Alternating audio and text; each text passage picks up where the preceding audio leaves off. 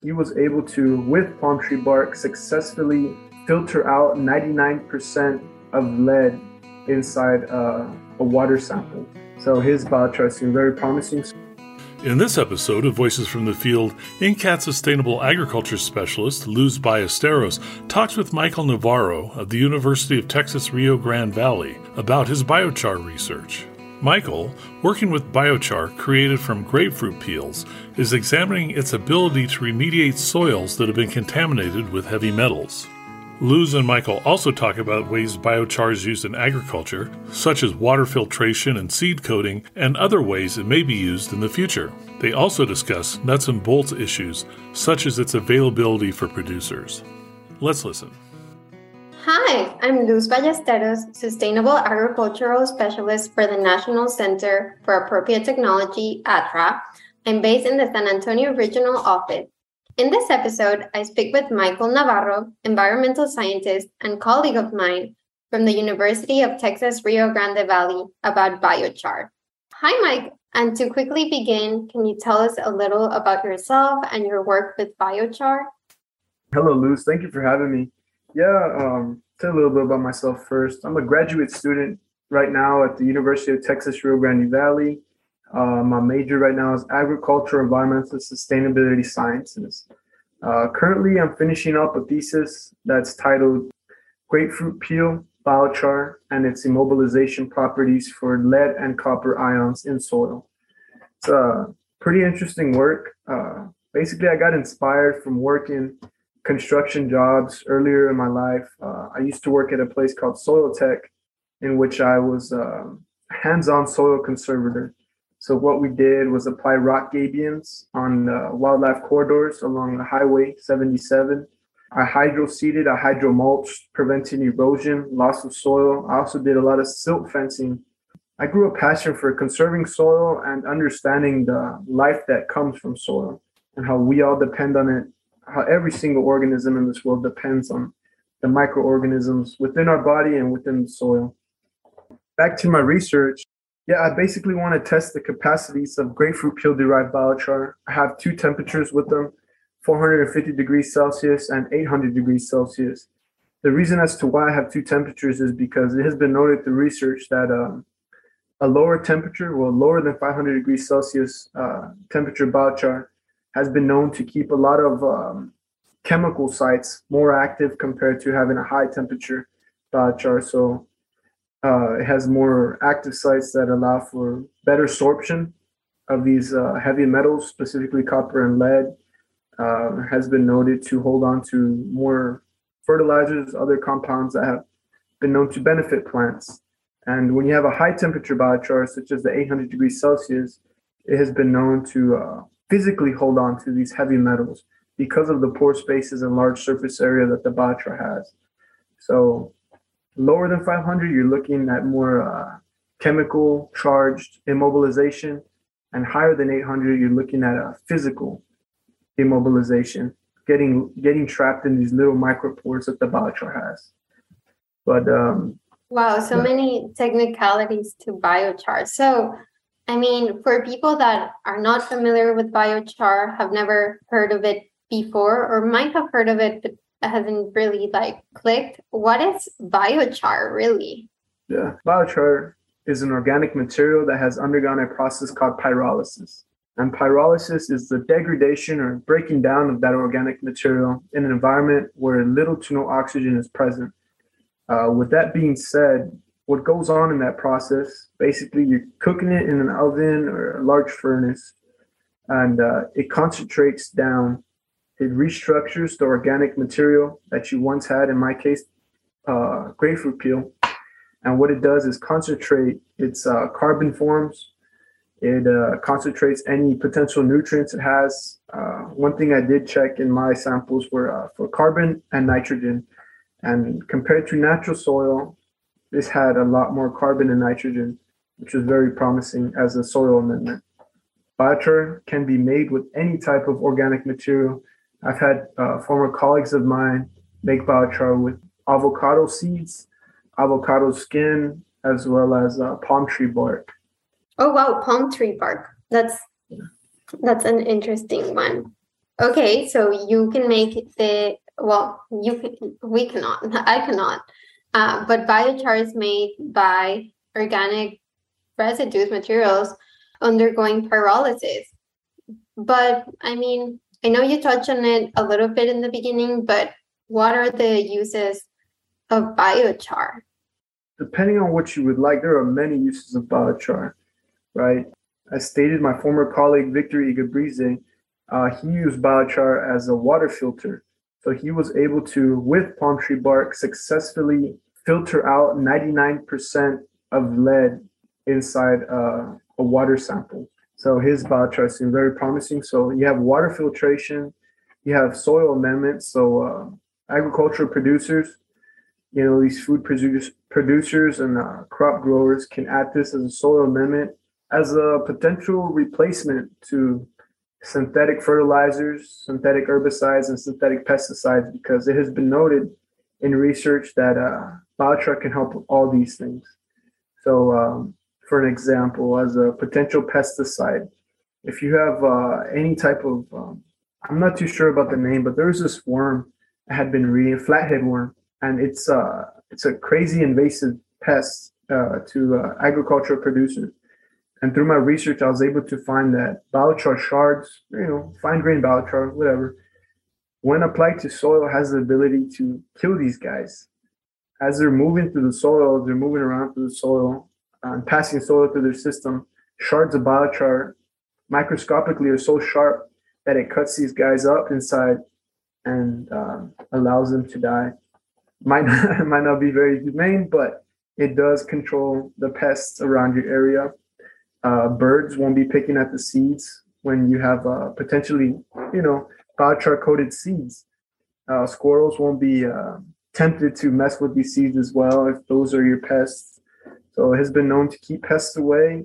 It has been known to facilitate the growth of fungi, preventing the implementation of, I stated before, synthetic fertilizers. So there's so many uses. I know around the world they're starting to use biochar now as a source of fuel.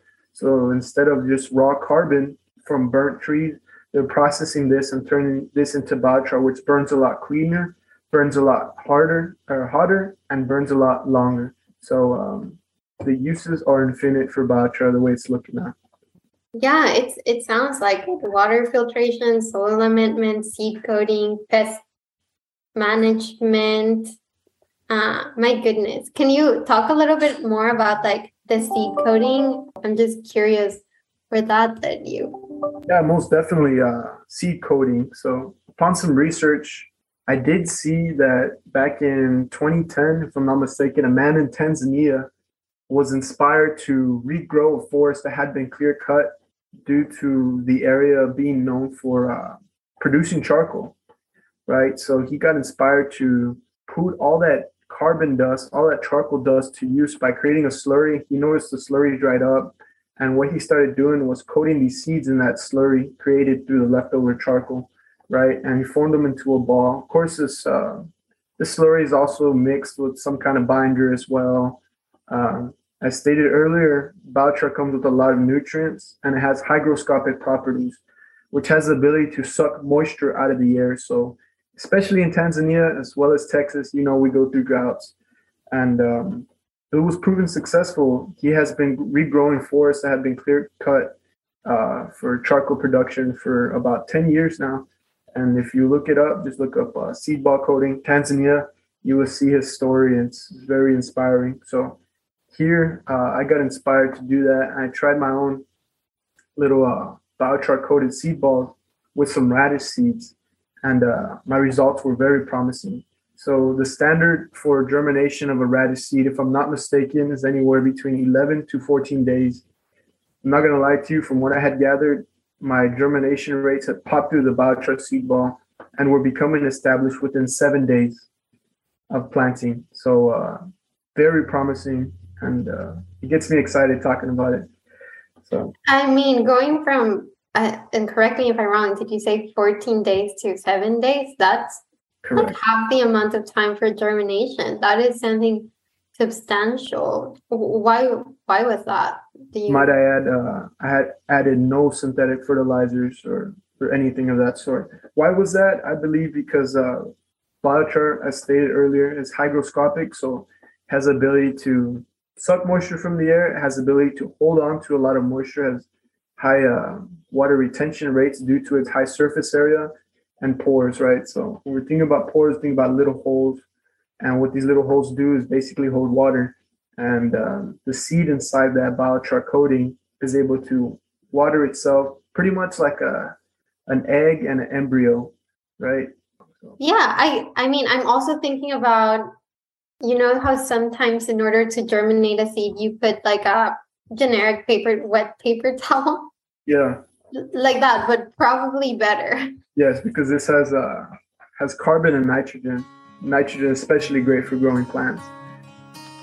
The ATTRA website has been connecting sustainable agriculture students and farmers around the country for decades. Our free internship hub makes it easy to find interns or farmers looking to hire interns.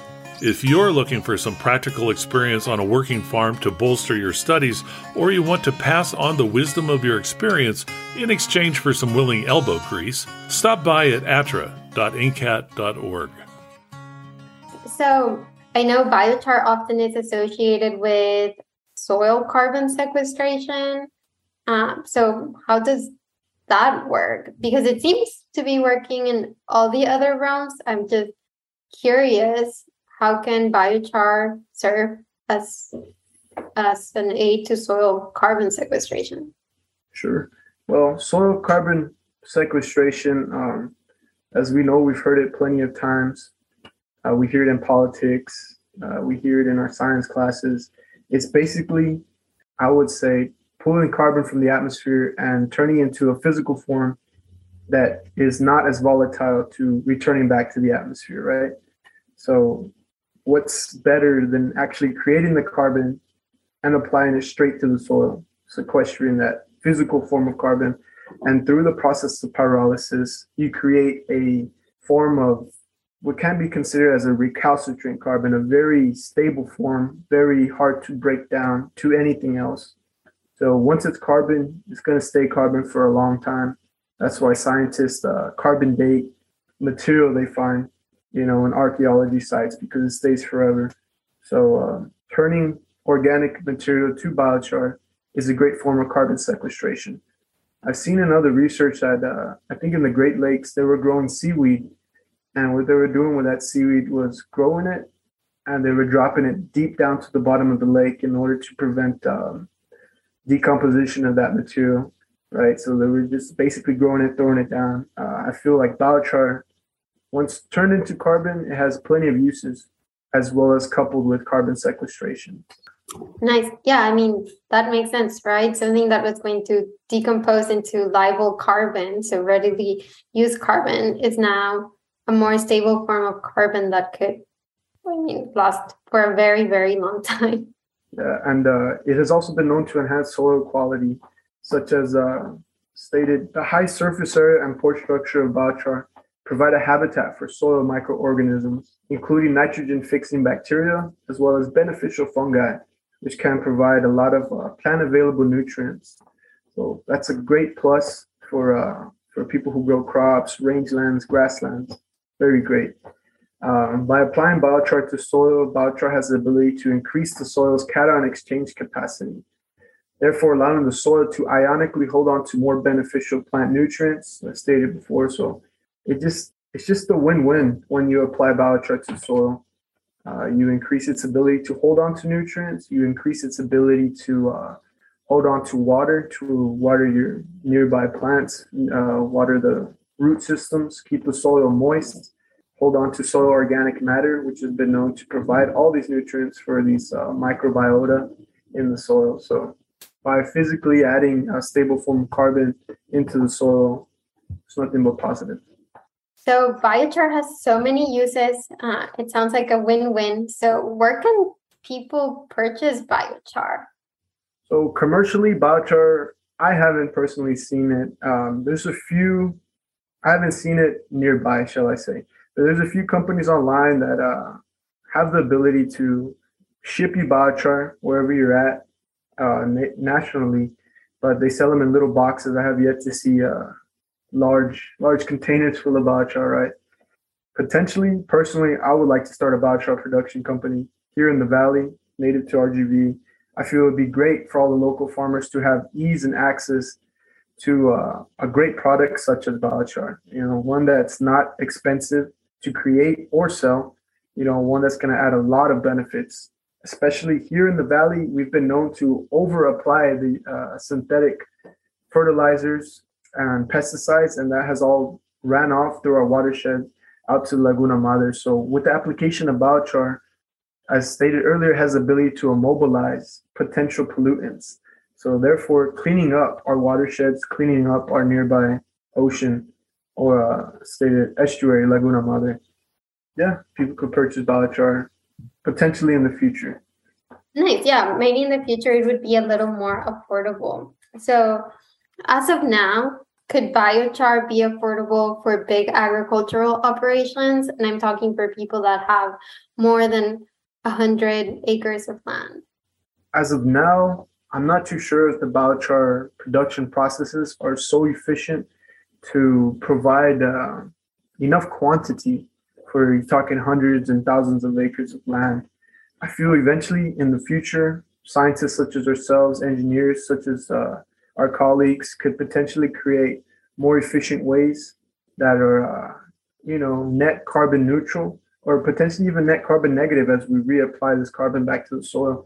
But at the moment, I haven't heard of any major producer of biochar. They could be out there, but it's going to be a lot to provide enough biochar for these big agricultural operations. Yeah, and I imagine because maybe the demand is not as great, it would be like substantially more expensive. But I mean, it has like a great benefits. So kind of like for smaller operations, how can people apply biochar to their crops and grazelands? I know you touch about a little bit about soil amendment and seed coating, but it might be worth repeating. Like, how would people apply it? Yeah, you're right about all the positive benefits. People could apply biochar directly to the soil. They could apply it right in the root system of soil. They could potentially mix in or till in soil, or till in the biochar within the soil to help out with nutrient loading, to help out with water retention. As mentioned earlier, they could coat their seeds. I did read a research paper a few years back, and it did say Florida, which is the number one citrus producer in the country, Texas, RGV is number 2. They were applying biochar as a scientific experiment to prevent, the inclusion of pests while growing. So as an organic method of pest protection or things such as that. And the research revealed that there are plenty of positive benefits whilst applying biochar to your plant areas. Yeah, definitely. I mean, it sounds interesting and easy to apply. And I just cannot help myself to ask you this question. And it's okay if you don't know the answer. It just kind of like popped in my head. But can biochar be organically certified? Probably, right? That's a great question, Luz. You know why? Because I have been thinking the exact same for my research. So my feedstock is a grapefruit peel that I'm gathering. It's coming from organically certified orchards. So basically, my grapefruit peel is organic, and I'm turning that into an organic biochar. So it has been grown in an area where there are no synthetic fertilizers, no pesticides, no herbicides, and it's purely carbon and nitrogen. So yeah, potentially we could get biochar organically certified through maybe third party or maybe even first party organizations. Yeah, and I mean, I think this is a great topic of conversation and potential market because it has so many benefits. It could essentially be a organic soil amendment and like organic pest control. So I'm glad you mentioned that. I'm glad we touched base on this. As far as we know, I haven't seen anything such as an organic certified soil amendment. Maybe it's a new field of study coming up, new market. So very interesting. Thank you for asking that question. No, thank you for answering. And thank you so much for joining me today. That's it for this episode. Thanks for listening. Additional information about this episode and related resources can be found at atra.inccat.org. Don't miss an episode. Subscribe to Voices from the Field wherever you get your podcasts. I'm your host, Rich Myers. ATRA, Voices from the Field, is produced by the National Center for Appropriate Technology, headquartered in Butte, Montana. It's supported by the USDA Rural Business Cooperative Service as part of NCAT's ATRA Sustainable Agriculture Program. Any opinions, findings, conclusions, or recommendations expressed in this recording are those of the participants and do not necessarily reflect the views of the USDA or NCAT. We'll catch you again next week, and until then, keep on farming.